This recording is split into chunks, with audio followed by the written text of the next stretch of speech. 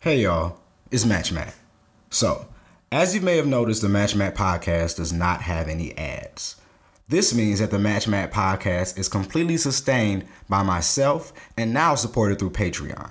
So, at patreon.com/matchmatt, we have 3 different tiers for you to join. The first tier is $5 and it includes bonus episodes with the production team. The next tier, which is $10, gives you behind the scenes access such as bloopers and bonus content. $20 includes bonus episodes, behind the scenes content, fan requests involving interviews or guests, and monthly Ask Me Anythings. You can follow our Patreon at patreon.com/matchmatt, and you can also follow us on Twitter and Instagram at matchmatt_. Remember, for Patreon, it's patreon.com/matchmatt, Matt with 2 T's. And also on Twitter and Instagram at matchmatt_. What's up, y'all? It's your man's Match Matt. I'm your homie. I'm your plug. You know I got extra love. And guess who's here? Guess who's here? Guess who's here? Koof is here. Stop Koof is it. here. Koof is here. Koof is here. I'm very excited that you're here with me, talking to me, despite our time differences. You took your time to speak to me. No problem. Hey, y'all. Hey, Matt. I'm excited to be here. Oh, we're so happy to have you. So, what do you do? I'm actually a teacher for a tech company. So, I do the childcare for the company I work for, and I focus in early childhood development. So that's really where I specialize in, with teaching from children from infancy to pre-kindergarten. So that's my deal. I did elementary for a year. I ended right back up doing preschool because that's just my thing. That's my niche. That's what I enjoy doing more. Koof love the kids. I do. I really love children. I think that's why I picked this career path. It's just so rewarding being able to be there with them and go through all those learning processes with them and just growth and development from start. Like, I get to see all the things that you all forgot that you learned. I teach that. So I like it there. Wow, think about our fine motor skills. Like, the person who taught us how to cut. Like, I was talking to a kindergarten teacher about 2 weeks ago, and she was telling me, we were going through like the list of what kindergartners need to learn, and I was going through the stuff like, wow, like somebody really needed to build me from scratch. Like, I was really and just it's funny. Oh, no, go ahead. No, it's okay. I was really just saying I was just soup. That's just all I'm saying. All you have to do is just throw noodles and shit in me, like, over time, and I was actually gonna be good soup. Like, before I was just hot water and shit. Yeah. Like, we teach all those skills that you forgot. Like, I actually taught kindergarten, which is so funny because pre-kindergarten and kindergarten, you will think it's the same, but there's a gap. I guess we can get into that another time. But there's so many things you have to learn as a kindergartner. That year is packed with so much standards and things that you have to learn, in order to succeed later in life. And that's why I think I enjoy teaching this age more. Versus when you're older. When you're older, you can damn near teach yourself. But at this time, you really have to be intentional and with everything that you teach the children, and because they absorb everything. So what made you step into teaching? Was it just because you knew you liked kids? Was it a specific teacher, a predicament, or, Actually, when I started college, I was 100% sure I was going to graduate with a degree in biology and become a pediatrician. That completely did not work out.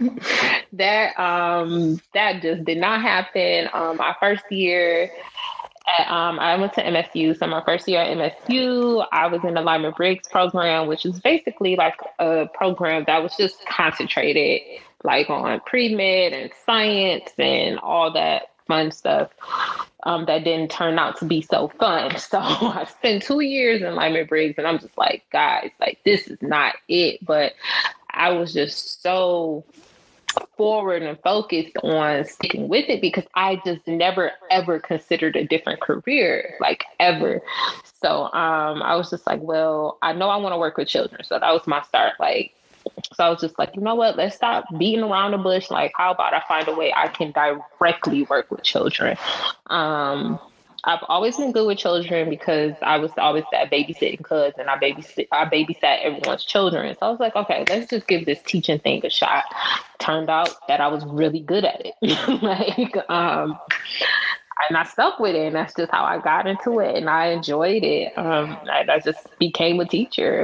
It was really weird for me to like go into that direction. It was two totally different. It was just polar opposite career choices. So I feel like I just like fumbled into teaching, and I was like, all right, here, this my tribe. And that's so wild because you were doing that for 2 years. And I was like, you could never think of anything outside of it. But like when you had that moment, it was like, you know what? I really do like kids. Like, yeah, like, I wow. had to meet with an advisor. So I constantly kept meeting with my advisors to figure out what I could do. And eventually, with like after multiple conversations about like what I wanted to do and what I enjoy, she was like, you might want to like go meet with a teaching advisor. Like, let's just see how that goes. And I met with the advisor. I fell in love with the structure of their program. It just seemed so doable. What I was doing at the time, I was just completely miserable. Like when I was on that pre-med track, I hated it. Like I didn't even see myself finishing school if I stayed in that area. And I had already used 2 years of school, and I'm just like, I can't go into my junior year still not knowing what I want to do. So it was like really important that I had figured it out before I entered my junior year. So at least if I have to do the 5th year, which I ended up doing, it's fine. Like, but at least I know what I want to do. Right, you knew you had that feeling too. It was just like once you got that taste of it, it's really like you can't. You know what I'm saying? You can't really turn away from what your purpose is once you start really typing like movie at some point in time. Yeah, and it felt good. Yeah, and I'm glad it did. Like, because a lot of times we don't get a chance to really have that or do that. So I'm glad you were able to have that set up for yourself. And you were able to like really distinctively now understand like what is for you to an extent. And, you know what I'm saying, or what's not for you, or what you don't find, valuable. So I think that's a big step in like form of like realizing more about yourself and then how you interact with people around you. Because he talked about being the cousin always babysit. I was too the cousin who always babysit. Like, so I completely understand. Like it's something, it's something in you that other people see too. And like kids are drawn to you, or it's just small stuff that really like reaffirms that what you're doing, but we don't see it because it's just part of our everyday lives. Like that's true, because I'm also a super auntie too. So not only am I the babysitter, I have so many nieces and nephews, and I was always the one that my nieces and nephews were drawn to. Like I was always the one who cared for them. Like when they came over for the weekend, like of course my brothers, they would like, they would hang out with them, but but the kids would want to stay with me because I don't know what it was. So it was just like, you could tell I have these real maternal characteristics, and the kids will like pull it out of me. So I was just like, okay, like I'm really good with this. Like this is natural for me. So I'm happy I found my thing. I am too. And so when you started working for your tech company, so you relocated too, right? Yes, I am currently in the Bay, California. And yeah, so I work here. And it's so crazy. How is that? Like, how was it when you first got there, and how is it now? Okay, well, I guess I can go through this whole process. When I was at my old job, I just every year. So when I graduated, every year I look for a new job. That's just the thing I do. Like once I meet the 1 year mark, whether I hate the job or like, it's just like, it's time for me to move on. For the first time, I actually did not hate my job, but it was just like, I did my thing here. I can look for something else. If I don't, I stay. If I do find something that I have a bigger opportunity, I can just move on. So when I came across this opportunity on LinkedIn, I applied for it because I was like, all right, this is like crazy. I don't know if I'm gonna get this position, but I just applied and I like threw it on a back burner. I was actually looking at other stuff, and I was like, all right, I was just looking around doing that, and then I ended up like this company ended up like coming to me and like responded back to me quickly, and I was just like, all right. And then I started going through this like long, strenuous like interviewing process that took like 4 months, and I ended up getting it, and I did not expect to get it at all. Like it was just a complete shock. Like, and when I got the offer, they were like, yeah, we need you to move out in 1 month. And I was like, what? Like, I'm just like, I had no plans to ever move out of state, like ever. It just happened. So I got the opportunity. I was freaking out. Like, I wasn't even talking about it to other people when I got the job because I was just so scared. I was just like, I'm about to make the biggest choice in my life. And I did it. So I got out here and it was cool. It's cool. Like the pace of California is nothing like Detroit, of course, especially the Bay. Everyone is like really work and career oriented. I ended up like networking with people in like our network at work. We have like this Black network where we get together. It's almost like that college, like the Black Union at your college. So it's like that at my job. So we hang and we do all those things. But then the pandemic hit. And now I'm confined to the house for 6 months. So there's that. That's California for me. But I'm really grateful to be here. It pulled me out of my comfort zone, which was something I definitely needed to experience. Yeah, you've had like really like revealing moments. Like you've had moments that revealed like where you are, who you are. And then you had moments like that changed exactly like where you are. You know what I'm saying? And you had to adapt and shift. Like even your time zones changed. Like yeah, your whole concept of time had to change. Like yeah, I believe you. Like how did you handle that? How did you do that? The time zones, of course, when I first got here, it just felt like I was on an endless vacation. It took me a month to unpack my things. Like I kept my things in my suitcase and I was just like living out my suitcase. And I just couldn't grasp that I moved. I was just like, I really booked a flight. That was my first time ever booking a flight with no return. Like that was just like a one-way ticket. And I was just like, I just kept looking at my calendar. Like, when am I home? When do I need to check in to go back home? And I was just like, dang, this is it. So I think the hard part is just like being so far away and like that time difference, because it's like I can't talk to my loved ones whenever. Like when you all are awake, I'm still sleeping. When I finally get off work, y'all about to go to bed. So I really have to figure out and manage like how I can stay connected with people and communicate with people who I love most. And especially, and then I could be chatting on the phone at like 8 and I'll be like, dang, I forgot it's time for this person to go to bed. I gotta let my mama go. Like it's 11 o'clock for her. She gotta go. So that'd be hard. Sometimes I just have short phone conversations with people and just be like, just to check in, just to let them know I'm still, I'm okay. And then we go our separate ways. I know this would be difficult because I know when we were talking one time, I was like, ooh. I said, well, what time is it? Yeah. I said, your sun's still out? Like, I seen through the window, I seen that you had the sun peeking in. I'm like, that ain't, the sun ain't up over here. Like, yeah. Like, so, and that's so crazy. Like, now I feel like time fake. Now that I live out here, I don't even think time is real. This is like, we are in this same moment existing, but everything different. Like I could be in a whole different day than y'all, and I'd be like, "What?"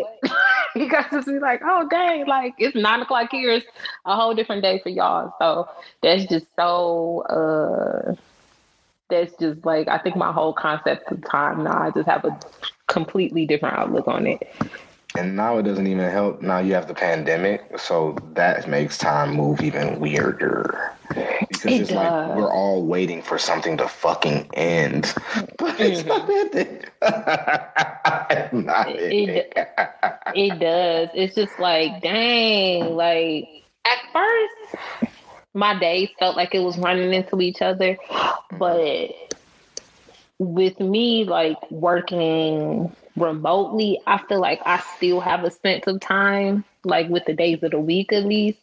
And then like because I'm still pressed for the weekend. Everybody was like, "Oh, every day feels like the weekend." I'm like, "No, it don't." Like I be working. Like like I can feel when it's Monday. I can still feel when it's Monday. I can still feel when it's Tuesday because I be waiting for the weekend so I can finally unplug from work and just lay in my bed in peace.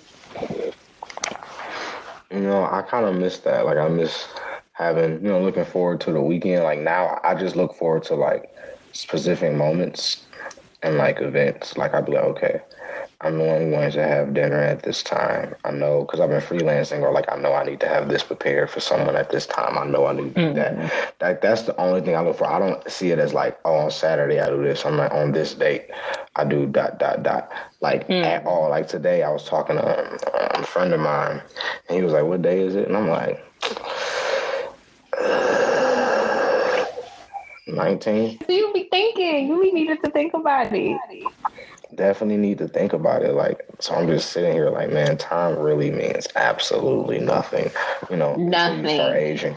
Yeah, like for me, I have to like give myself busy work, like you mentioned earlier. You give yourself things to look forward to. Like, so I'll be like, oh, this day I'll like do my hair, or this day I'll play in some makeup, or this day or this time I'll like cook something and like, or I'll meal prep or something. Like yesterday I had meal prep, so I was like, oh, okay, so I don't have to worry about cooking. So like I'm trying to figure out things to keep myself busy. So I'm creating new hobbies for myself, because before the pandemic I didn't cook at all. Not that I can't cook, just time didn't permit for me, because with actually physically having to go to work and living in the Bay, commuting literally steals your day from you. You can spend 3 hours or more a day commuting. Jesus Christ. So by the time I came home, like I'll be out the house at 6:45 every day, and I won't come back home until 7, 8 o'clock. So I'm gone the whole day. So cooking was just not a thing. I was just eating at work, bringing a meal from home, eat it, take a shower, and I'm literally crashing in the bed. Like, so that was my day. So now that we're in a pandemic, I'm cooking more than ever, which I do not. Like I said, I don't like cooking, but I have to figure out a way to enjoy it because I have to feed myself.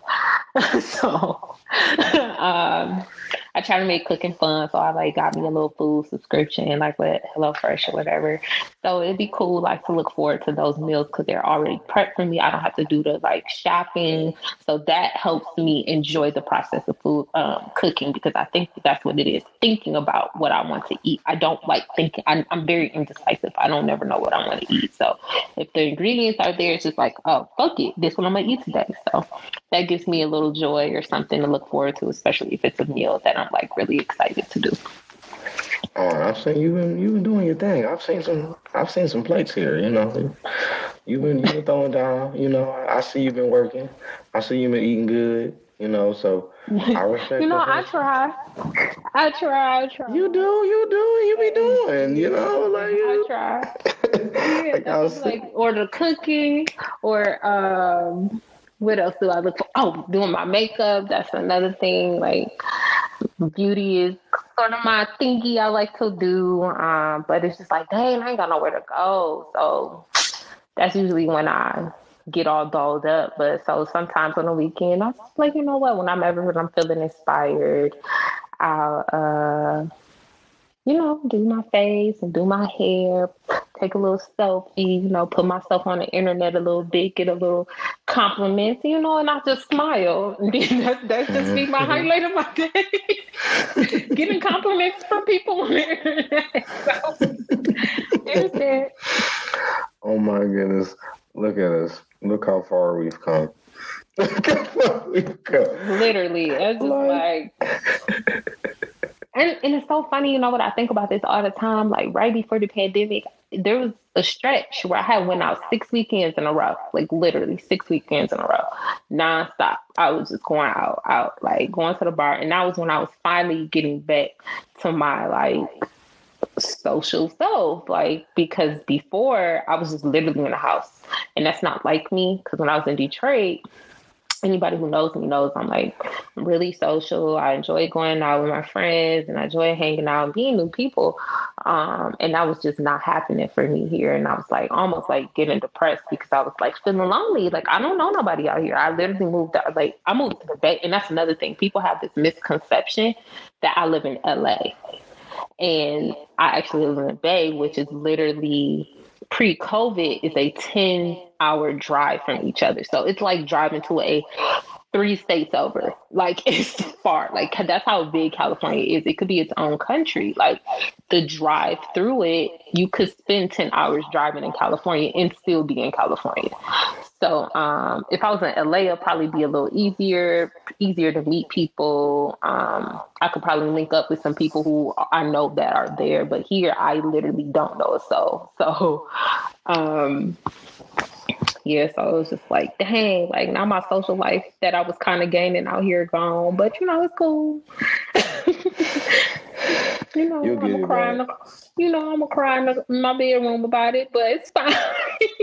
I want you to know, whenever you cry in your bedroom, somebody else is crying in their bedroom too. So you're not alone. I'm not alone. Your tears are in tandem with our spirit. You know what I'm saying? We all weep in the fetal position in our bed, wishing for company. That's how I be. That's how I be. Like, I just be like, dang. And, I have strict, I can't have no company. But the thing is, it's like, what company would be coming over here? I don't know nobody out here. So it just be like, all right. Like, that's it. Like, that's my day.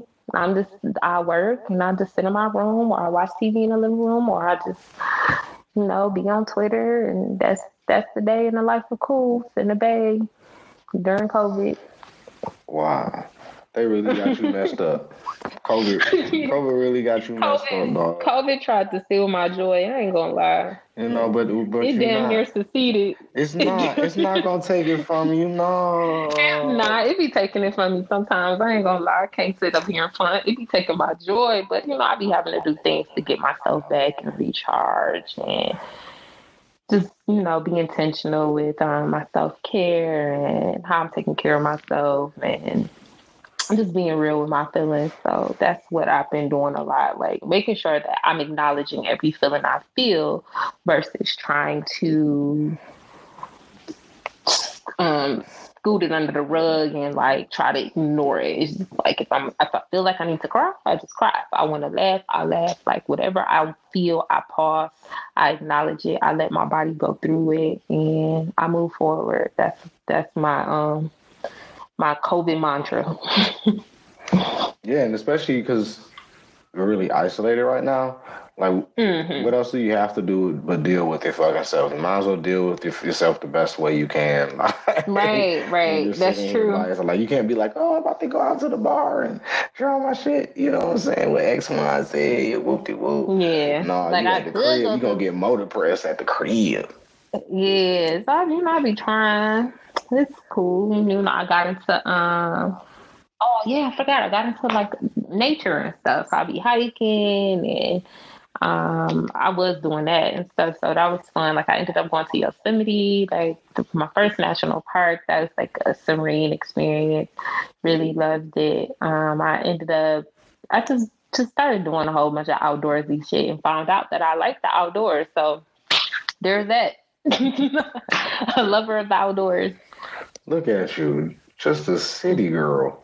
Yeah, can you believe You know what I'm saying? Now you out in the doors and a while. You done did so much. You done changed times. You done work for a tech company. You know. Yeah, that's crazy too. I just be like, and it's so funny. People be thinking like I know all this like smart stuff, and I be like, I don't know nothing about this job. I'm just here, so I don't get fined. Like, I show up to work. Like I be telling people, like, y'all, I'm still a teacher. You know, that's just one department, one organization within this huge platform. So it's really cool, though. I would have never imagined in a million years that I'll be an educator, like working on where I do now. So it's really cool. I'm just really grateful for this past year and how things turned and how I just was finally like took a risk and went with the flow of things. Not even going with the flow. I wouldn't even say that. Like I took a risk and I think it helped me be more intentional and open my eyes to living with more intention versus going with the flow like how I was. And I think when I was just going with the flow, I was very complacent with what I was doing. And now it's just like my eyes are just open to so much more opportunity. So besides COVID, I'm very grateful for all the experiences that I've went through this past year. It's definitely been, I wouldn't say a roller coaster. It's just been like a steady climb. You know, I hope to not decline at all. I hope it just keep going up and up and up and just keep going. Yeah, I hope it does too. I feel like it will for you though. You know. I hope so. Fingers crossed. Like all I want is joy for your life. You know what I mean? Like that's very important. You talked earlier about, you know, COVID stealing your joy, but I feel like that might be happiness. You know, I feel like joy is something that is innate. Like joy is like something that you find something in because it's something like a part of you. Like part of you that you find in something else. So it's like I don't feel like something can take your joy away because you'll never be able to find it again. Like joy is just something that's who you are. Like it's. You know what? I like that. I'm gonna start rolling with that. Like you can get me down a little bit, but you can't steal my joy. You know, you can make me upset, you can make me sad, but you can't steal my joy. I like that. That sounded real churchy. You sounded like a preacher's kid. I know somebody. I'm about to say, listen, my mama used to serve. I say I grew up in the church. Say I was on the praise team. I was acting in that thing. Okay, now. Listen. I used to be the kid who had to pray at Thanksgiving before everybody ate. Had to do it all. They still made me pray. I'd be like, you guys, my religious views have drastically changed in the past few years. And they'd be like, Matthew, go do a grace, you know, your little pastor. They don't care nothing about that. you just gotta pray it through and just. I'd be like, fucking zealots. Like, just drink the Kool-Aid and shut the fuck up. Like, just drink the Kool-Aid. You're not about to tell your mama that you're not about to pray because of your new religious views. No, you know what? No, because it's first of all, I'm not going to embarrass my mama like that in front of everybody. Because if I'm going to embarrass my mama like that in front of everybody, it's going to be on a much funnier basis. So, you know, now you're going to be the kid that they be talking about at church. Oh, you know, Sister Shirley's son don't be praising God no more. Like, you don't want to bring that type of strife to your mama. Just my mama told me not to come back. She told me not to come back to our church. Oh my God! Because I forget he said something. He said something about the Middle East. I said, I'm about them drone strikes too, eh? And then like my mom was like, you don't need to care no more. I was like, I really didn't want to come in the first place because I kept falling asleep and he voted for Trump. Like I'm like, oh my Jesus. Yeah. Church life be steep. It was steep because he ran for Senate. He ran from senator at some point in time too. And he was, he just shiesty ass nigga trying to like drill for oil. You know how much of a piece of dirty shit you have to be to go out your way to try to dig in the ground for fucking oil, do an oil well out of all things the earth needs. Yeah, like that would never cross my mind, like ever. Like he definitely was like openly, like even though I'm not part of the Obama train anymore, but like when like he was just mainly like advocating severely, like he was a big Bush guy, like he would always talk about GW, and I'm like, I used to be a little kid, so I'm just. Ooh, that's weird. People in your church. Bro, he's the pastor sitting here, Lord. like mega church. I'm just sitting here like, I'm like, oh, you niggas is and it was mad black people in that thing, bro. So I'm saying like, oh, you niggas is different.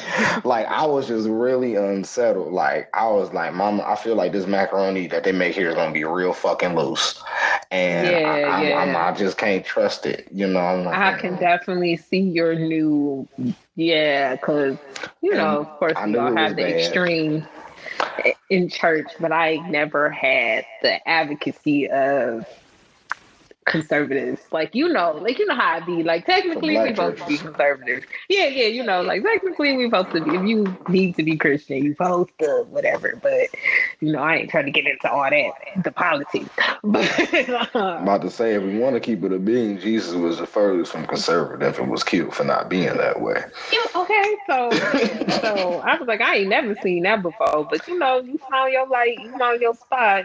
Be grateful for that. It's so wild. It was really, I knew it was different because when we had, I think it was like they had like the new member little like lunch or little reception after like church or whatever, and they had like, was it little rolls of California rolls, and they had like a whole bunch of these little snacks. I said, this ain't catch the Holy Ghost church food. I looked in here, I said, what in the Kroger deli section of the party tray? I said, grandmas ain't in here making this. Somebody lied. We need big arms and thick ankles up in the kitchen. We don't need that. My dad's Catholic church, the aunties be in there throwing. Really? At the Catholic joint? Think about it, it's in the city though. And it's on the east side. So I'm just like, I wouldn't say just like realized, but someone brought it to my attention, the presence, the Catholic presence in Detroit. And I was like, oh my God, y'all are so right. Like the Catholic church is a big deal in Detroit, but I never realized that or like paid attention to it because I don't know anyone who's Catholic personally. Well, until I got to an adult, I started meeting people who grew up in Catholic churches. But as a child, I always went to a non-denominational church. So I didn't know anything else about other people's stuff. So yeah, that's really interesting, like to see those type of intersections within. Because we everywhere, like you're gonna find black people in the strangest places. Like it always like befuddles me that Isaac Hayes was a Scientologist. Like it's so like, you know what I'm saying? Like really? Like he was a Scientologist. That definitely like I think that's actually the reason he quit South Park, because they were making fun of Scientology on an episode, and I guess he was like, oh, I draw the line at Scientology with all the things South Park is like made fun of. All the things. Like, oh my goodness. I never found South Park to have any humor. I thought it was just too vulgar for me. And it's funny because I'm into dark humor and like silly shit like that, but South Park was just like South Park is extra rude. Like it's either really funny or it's really gross. Like it's no in between here. And like no matter where you go in South Park, you can pick up wherever. Like it's not like a show where you have to like pick up in the middle of like, you got to pick up at like season 1 to finally catch up. It's not like an anime where you need to hop Right. in and see him get bullied for the first 3 episodes. Like, it's not one of those at all. Like South Park is a constant because it's like a social commentary. So I think that's what's really good about South Park. I watched a lot of South Park, and I used to sneak and watch South Park when I was a kid because they was cussing and shit. See, that's the devil's work. Stop playing. And I used to watch a lot in college because like my roommate, he wasn't my roommate actually. He was like basically my dorm mate. He was just like across, like, I don't know, the room, the hall. I guess he was the room across from mine, and we would just get blowed and just like watch South Park or watch anime for like hours. Like, my brain is absolutely fried from it. It was a great time. Like, South Park is definitely an acquired taste because not even all the times I was laughing, I was just more intrigued. Like, who the fuck sits here and comes up with this? Like, that's what made me really think about that. Like, when I watched South Park, like, I really think like somebody really sat and put this shit together and puts this shit together almost every week for like 20 something years. Ridiculous. It's like The Simpsons. Like, you've come back, you can blame it all on me. Oh, there it is. Hey.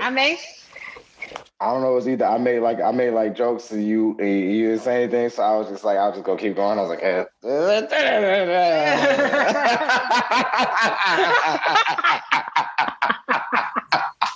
Oh my god! But all right, you ready to start? Yeah, we gonna keep this shit fucking this fun. Oh, okay. Yeah, we can keep it in. This all good. Okay. So one thing I want to bring it back to you was let's talk about just our first month back in school. So, have you started teaching? When did you start? Okay, so with early childhood, usually it's like almost like a daycare setting. I hate that word, but that is usually all year round. So that type of schooling, like infant through preschool or pre-K, is usually all year round. So I never had stopped teaching. So I'm on a break right now because we have to take a break to restructure our whole program, because what we were doing initially was we just, like all teachers, we just literally just transitioned into remote learning, like just bust out content the best we could. And doing that, which was really, really stressful because you just don't have that training. You just would never have thought in a million years that you would be working at home. Like teachers, like the dream of working from home, it's a dream for us. That's something that's never for us a chance to be reality. So to be sitting on my desk and teaching is just the craziest thing to me. Like, it almost doesn't make sense to me, but we do it. So like, I don't even know how we're doing it. So I haven't started school. Actually, we're going to start our new school year this Monday. We had took a 3-week break because my old children, because I taught pre-kindergarten, all those children are now going to kindergarten. So I don't have any students right now, and I'm waiting for like the incoming students. Because we had 3 weeks of restructuring. And yeah, so I'm excited. I'm nervous. I'm overwhelmed. I'm all things right now, just like all teachers. It's just a lot. Like, teaching from your computer is just a way different experience. Like, now it's just like, I want to be back in the classroom. Like, if I have to choose, I would rather not do it like this. I like those interpersonal relationships. I like being around my students. I like being able to comfort them when they need that comfort. I like being able to give them that one-on-one time, and just building those like authentic relationships with them, and talking to parents when they come and drop off and pick up. So like, you lose so much of the essence of the classroom, and you have to bring it on the laptop, like that's so hard. Trying to support all these different children and how they learn, and with them being as young, no child learns best with the computer. I mean, let's just be real. Like, most people don't learn the best from just face to face in a computer. Most people I know are hands-on learners, or they need that real physical experience. So yeah, it's tough. I ain't gonna lie, it's real tough. So just like I'm just hoping that like COVID can get its act together. So if I could continue this work, I can go back to the classroom and complain about being back in the classroom. And complain about your commute. Yeah, and complain about my commute and complain about being overworked and all that other teacher stuff that comes with being in the classroom. And things are gonna be just so different. Like if I don't know, things go back to normal. What seems to be a sense of normalcy, or what the new normal will be, because so many people are gone, and on top of so many people being gone, like just what people have experienced over the past few months is going to take a psychological toll. And I worry about kids when it comes to that, because they don't get a chance to be socialized in the same way. And also that nobody really knows how to explain what is going on well enough, you know what I'm saying, to satisfy any party. So you know what I'm saying? I'll say this. I know people constantly worry about the children, but one thing about kids are so resilient. These during the times of hard times, you be trying to preserve the innocence of a child, or you be trying to feel like you need to, how can I explain this to a kid, or how can I dumb it down? I hate to use that word, for a child to understand. And the thing is, they get it. They have it. We don't give enough credit to children on how much they already know and how much they've already observing from around them. Kids are very observant. That's all they have.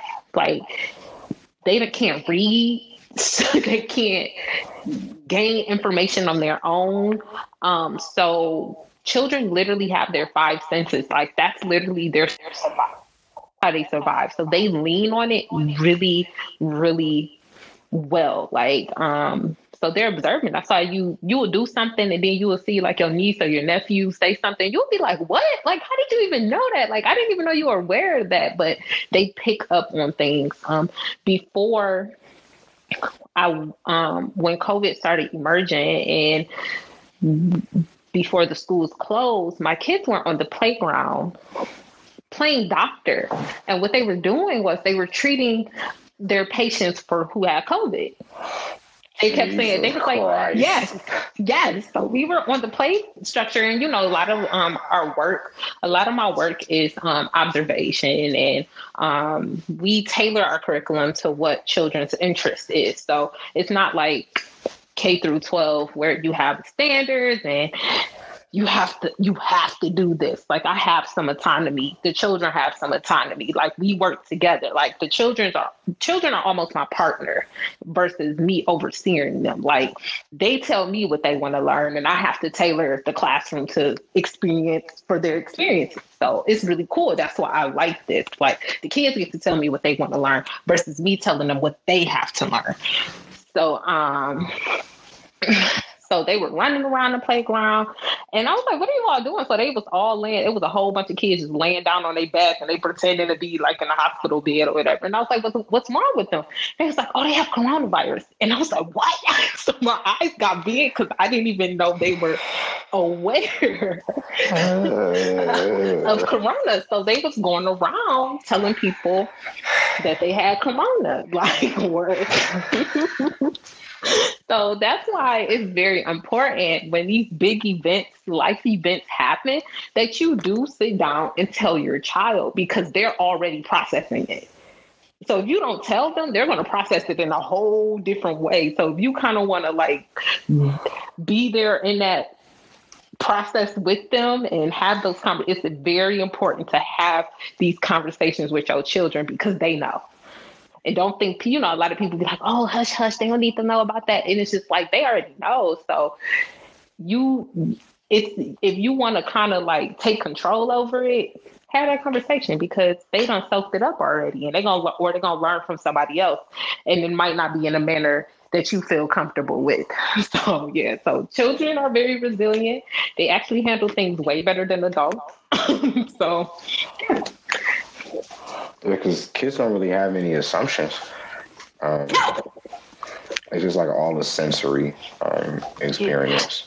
Yeah, like actually their whole life is just nothing but assumptions and hypotheses. Like everything is a question for them. Everything is an experiment for them. So this is, like I said, like they can't go out their way and find information. They can't research it. They can't get on the internet and start typing blah, blah, blah, blah, blah. Because, they just don't have that skill. Literacy skills just aren't there yet. But they listen a lot.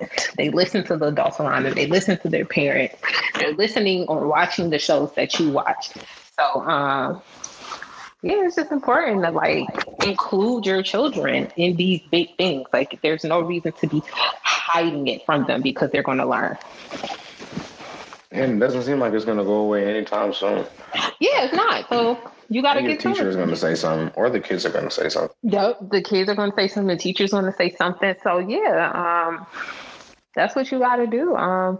Even with these issues, with all these social injustices that's been happening, the kids know. And we, me and my team, we were trying to create a plan to like talk to the children about racism. And there were so many adults who were just like, they too young. I don't know. I worry if I tell my child about this, then they're going to start doing it. It was just so much pushback, like, because parents weren't comfortable talking about it. I was like, let me tell you, your child is already aware. Your child is already aware of differences. They already are participating in exclusionary play. So basically meaning like a kid could be like, oh, I don't want to play with you because your hair is straight and mine is curly. So they're already doing that. So one day, if you don't grab the reins of this now, one day it's going to turn into, I don't want to play with you because you black and I'm white, or vice versa, like stuff like that. So kids already know the differences and they already can pull apart characteristics on what relates to them and what relates to someone else. So that's what we have to really tell parents, like, hey, like, it's very important that you tell your child now versus waiting until they're older. And this is why we have all these people who do these racist things and don't even realize they're racist, because it's like, I have black friends, but you're doing clearly racist stuff. That's because you had the privilege of not having these conversations versus the black kids where we were talking about these when we were children. We were always having these conversations. So that's, that just goes all into that. So it's just like, include your children. Like your children, they know they got it. They resilient. They going to bounce back and they're going to get better. Actually, this is the opportunity to create a better you. And it's so interesting because like, when people talk about like protecting kids from conversation, they always think that childhood is always like lacking information and not like a constant seeking of it. Mm-hmm. That's true. And it's just like, it's as if learning doesn't start until you're an adult or until you're ready. And it's just like learning is constant. Like it never stops, literally until you die. So not to be like dramatic, but like it's just like, what good does it do to keep this information from your child? Like nothing. Like what good does it do to stop to withhold a conversation about racism with your child? Nothing. Like literally nothing. Like it just doesn't. Or what good does it do to hide the big news events or the big world events from them? It literally does nothing. It's just like, hey, like this is the opportunity for them to learn. And a lot of times they just feel that child have an agency that's opposite from theirs. At the end of that's also a thing, but I be trying to not project. So I just be like, I be having conversations with parents and be like, How can we help? Just like, what can we do? How can we move forward? So that's I try to do that. How can I be of greater assistance? Yeah, like how can I assist? Like what, I'm trying to get out this language of using that term. What makes you feel comfortable? Because it's just like none of this is comfortable. This pandemic isn't comfortable. The racism isn't comfortable. All these big topics aren't comfortable, and it's just like you got to break that barrier of walking on eggshells with things. Now, what I can do is make it child friendly. Not even. We can change it up a bit. I can change my approach on how I would speak to them. About how I'm speaking to you, of course, wouldn't be how I would speak to a child. That's what I can do, and that's about it. And that's okay. That's what J. Cole wants. J. Cole want to be talked to like a child. All righty. See, now that's a different topic. Because I was like, you gotta talk to niggas like they kids. I'm like, no, fuck you don't. No. I'm like, first of all, I don't like niggas, but that's a different topic. You know what? And that's a good topic. And I'm ready for it. And first of all, I have a whole topic on how I hate rappers.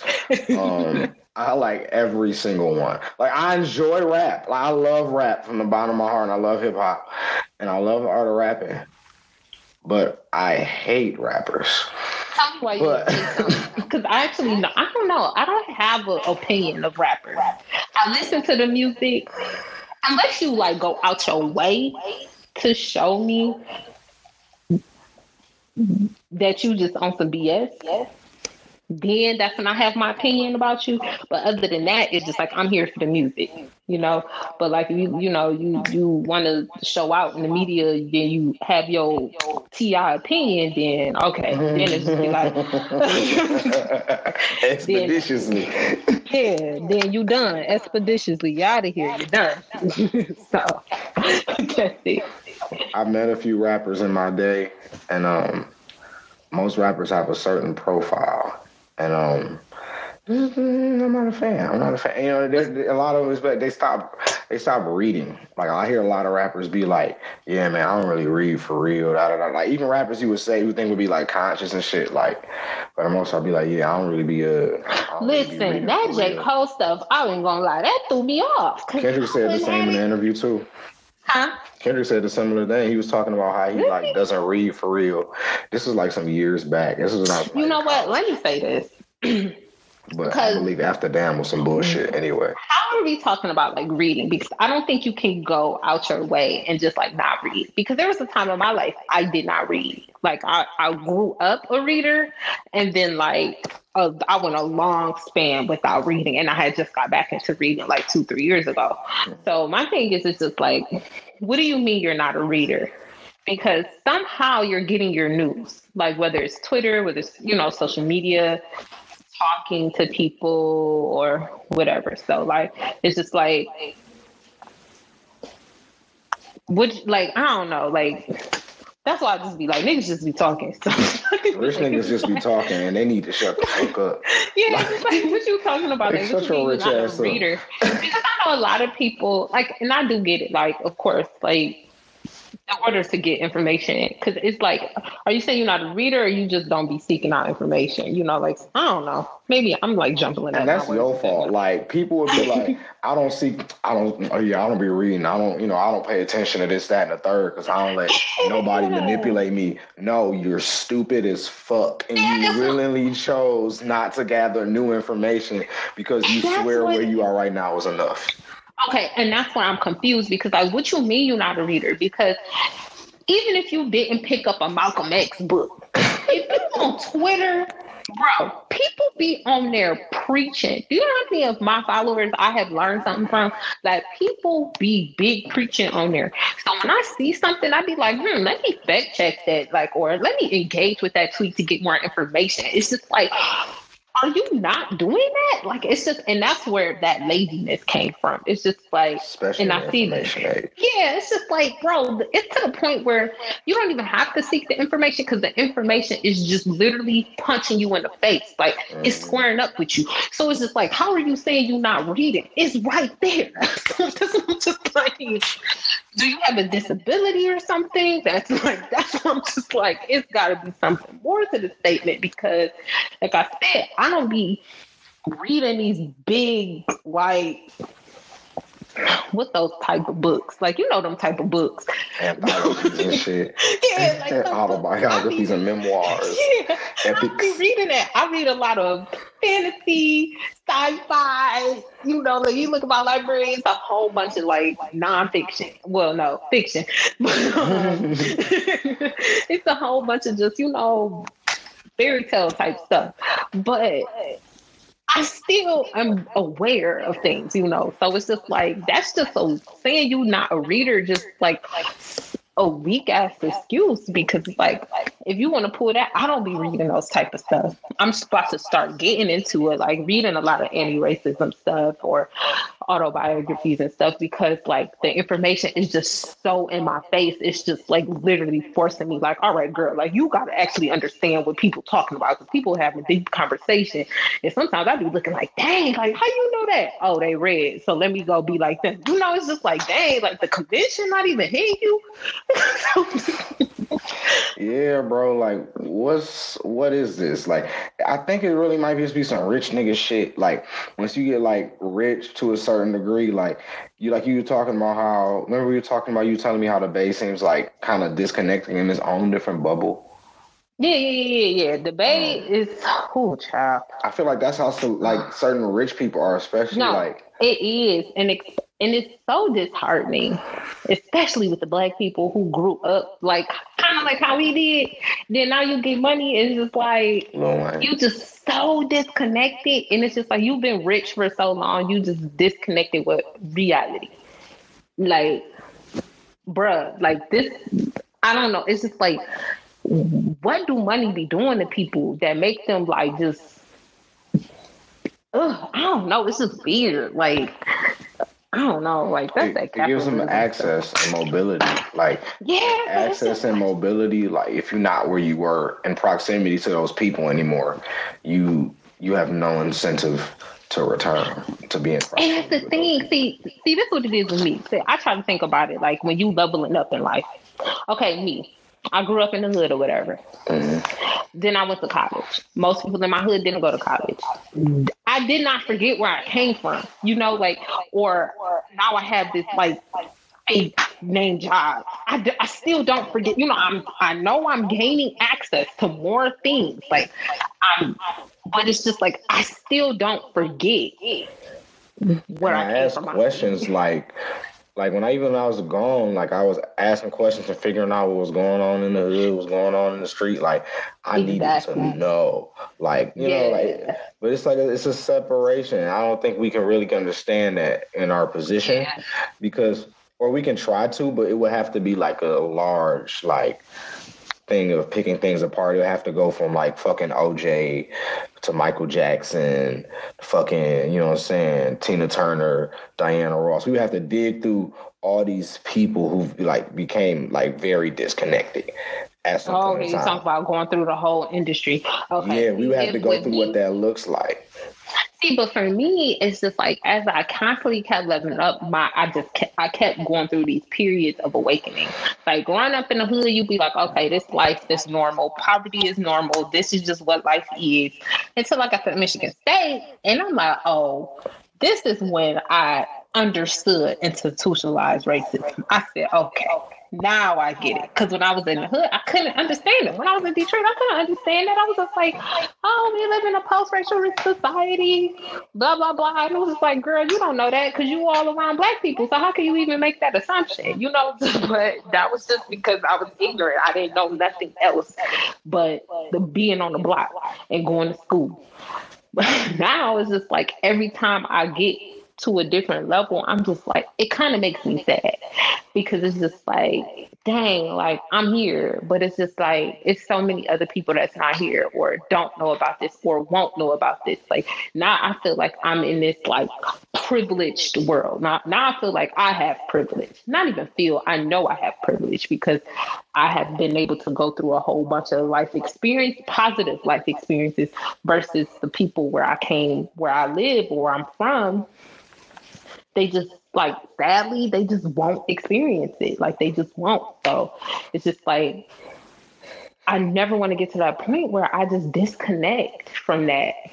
And turn my privilege into this elitism and just be like, be on some Kanye stuff, you know? Like, I don't want to be like that. Like, that disconnect is crazy. So I'm always in a state of just like being grateful and not even, I want to say humbling myself, but just being just take a deep breath. Be like, dang, like you just did a lot of stuff. You worked hard. You got here. But I'm always acknowledged. But the journey feels so much better when I remember where I came from or when I acknowledge where I came from. Right, because your past really leads to how you dictate and shaped your present. Yeah, like that's my future. You know, that's like, it's just like, how can I be happy with all this versus like other people where, you know, they came from money. It's just like, this is the only life they know. So it's just like, okay, like what's the big deal?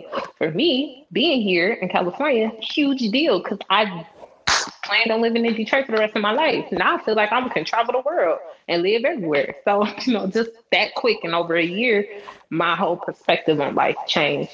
But I can't forget where I came from. And that's something that's really deep about access that we talk, that I always bring up, access and mobility.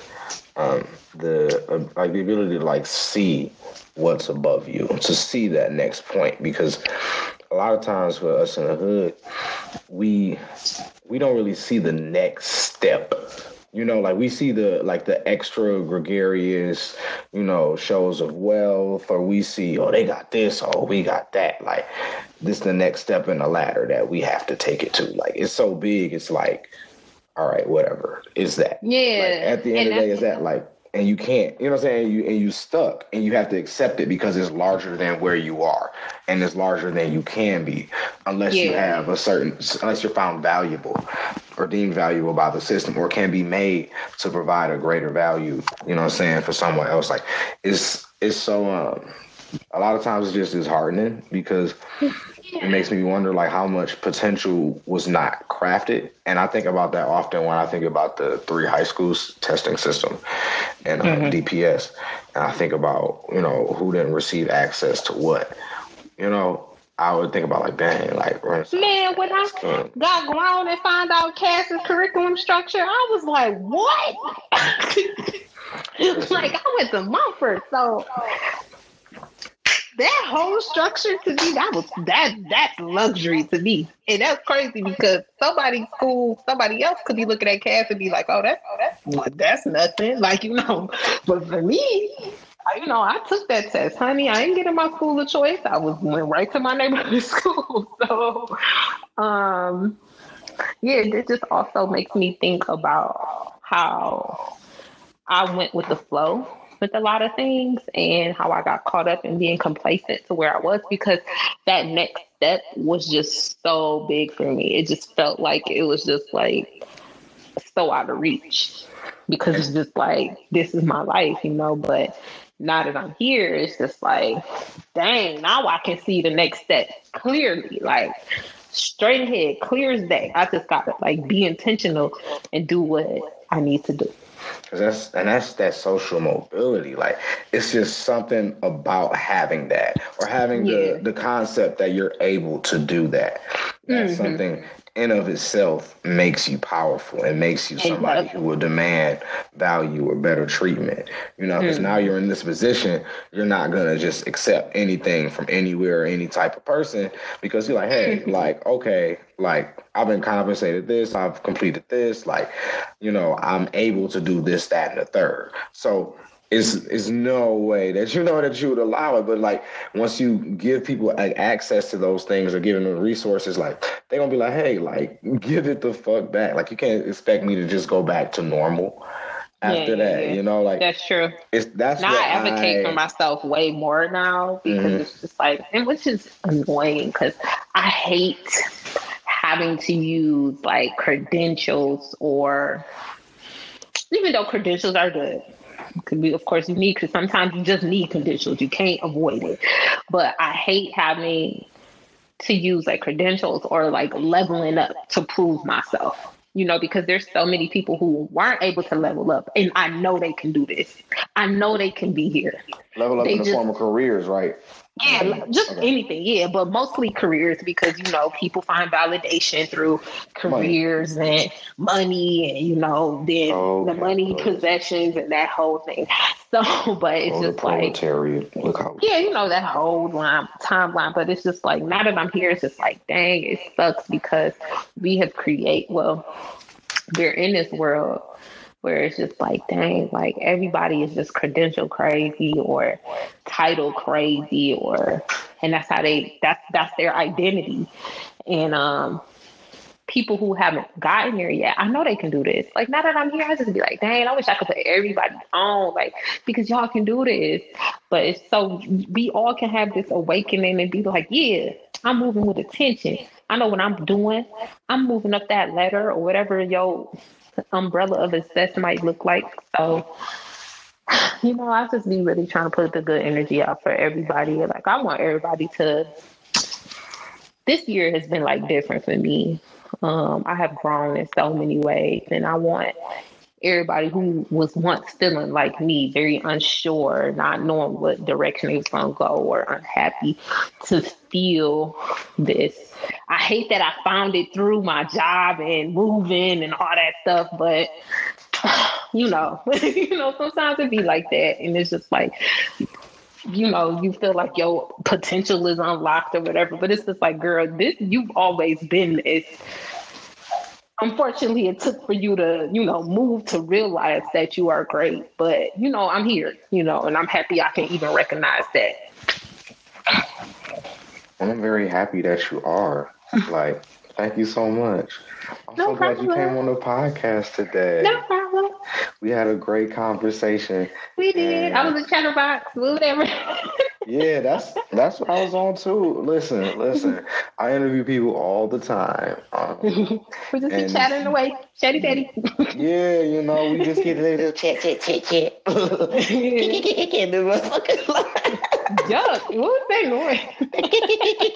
That motherfucking nigga. You hear that motherfucker? Yeah, that shit like that. But tell them where they can find you at. Where they can find me? Any plug, any Instagram, social media. Y'all know me. It's Crispy Coof, all the straight through. That's it. Crispy Coof with the K on the crispy. With the K and the K on the crisp, the K on the Coof. Y'all know how it goes. Respected. Hey, I cuff, because people be calling me cuff, y'all. I don't like that.